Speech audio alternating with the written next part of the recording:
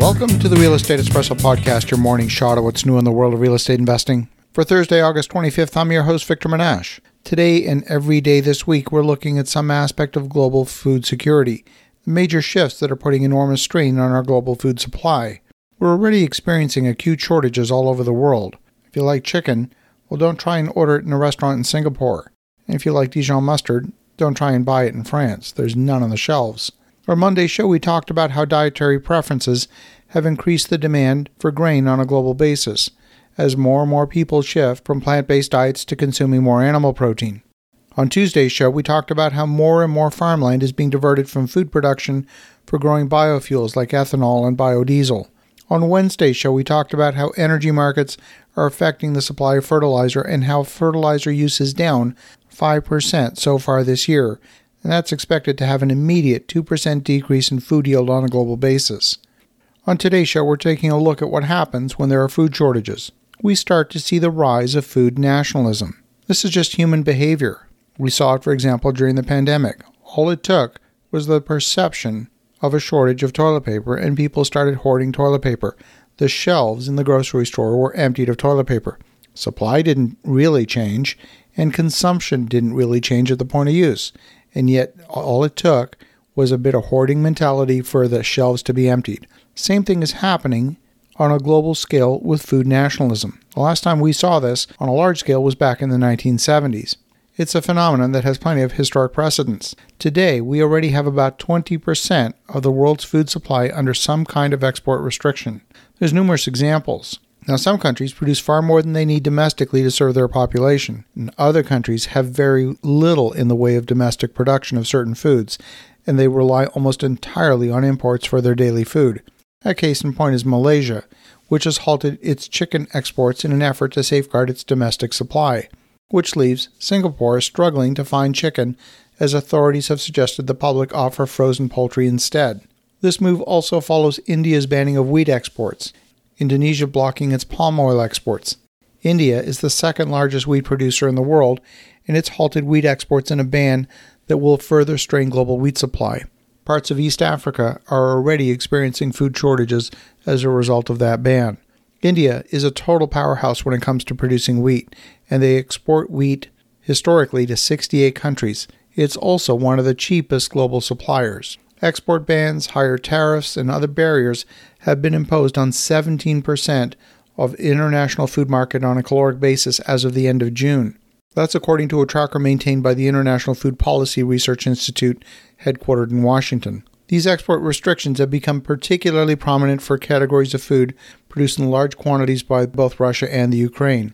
Wheat is subject to restrictions by 13 countries, the highest count for any single agricultural product. Corn is the next most restricted product, with 10 countries having export bans. We also have food shortages for specific crops. For example, if you were to travel to France right now, you would find store shelves completely empty of Dijon mustard. There's not a single jar of mustard for sale in the entire country.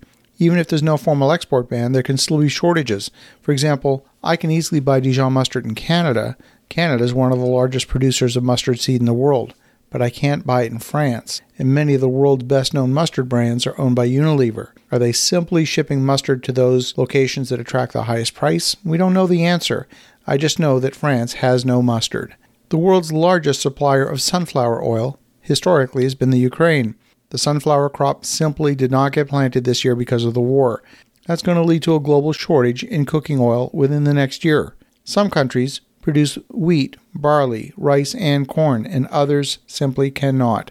They don't have the right growing condition. And when countries start to institute export bans, you now create situations where some countries lose their primary supply, and in some cases their only supply for that food product. We're not talking about banning luxury items like cars or brands of clothing. We're talking about threatening the lives of entire countries. We've experienced resource wars throughout history. The 20th century, and arguably even this century, has seen plenty of war linked to resources like energy and oil. Food wars are also a distinct possibility if people become desperate. A 5% decline in food production could threaten starvation for up to 400 million people a year. That could create conditions that, frankly, within the next decade could result in resource wars over food. We keep hoping that things will return to normal, that supply chain shortages will resolve themselves, and that interest rates will fall to the intoxicating levels we've enjoyed for the past decade. But I'm seeing simply too many structural issues that are betting against the supply side returning to normal. We have a growing population of 8 billion people living on a resource-constrained planet. There have been various studies suggesting the planet could support a population of 10 billion, but I believe we're going to start to see the limits of our planet long before we hit that 10 billion mark. We don't know if the current wave of food nationalism is merely a temporary aberration or if it's an early warning sign of more major disruptions to come. I believe that as real estate investors, we've got the opportunity to help what is shaping up to be a real problem. Our growing season is too short for some crops, and the best way to lengthen the growing season in some climates that are not suited to certain crops is to build greenhouses. We see them used routinely in cold climates like Canada for cucumbers and tomatoes and red peppers. We have so many things impacting the production of food right now, whether it's higher energy prices, impacting the supply of fertilizer, the removal of millions of acres from food production in favor of biofuels, and increased demand for animal protein, which is putting a tremendous amount of strain on our agricultural systems. With these shortages, food nationalism is an absolute certainty, and we're already seeing it. This is our time as entrepreneurs, as business people, as real estate investors to solve some of the biggest problems on the planet. As you think about that, have an awesome rest of your day. Go make some great things happen. We'll talk to you again tomorrow.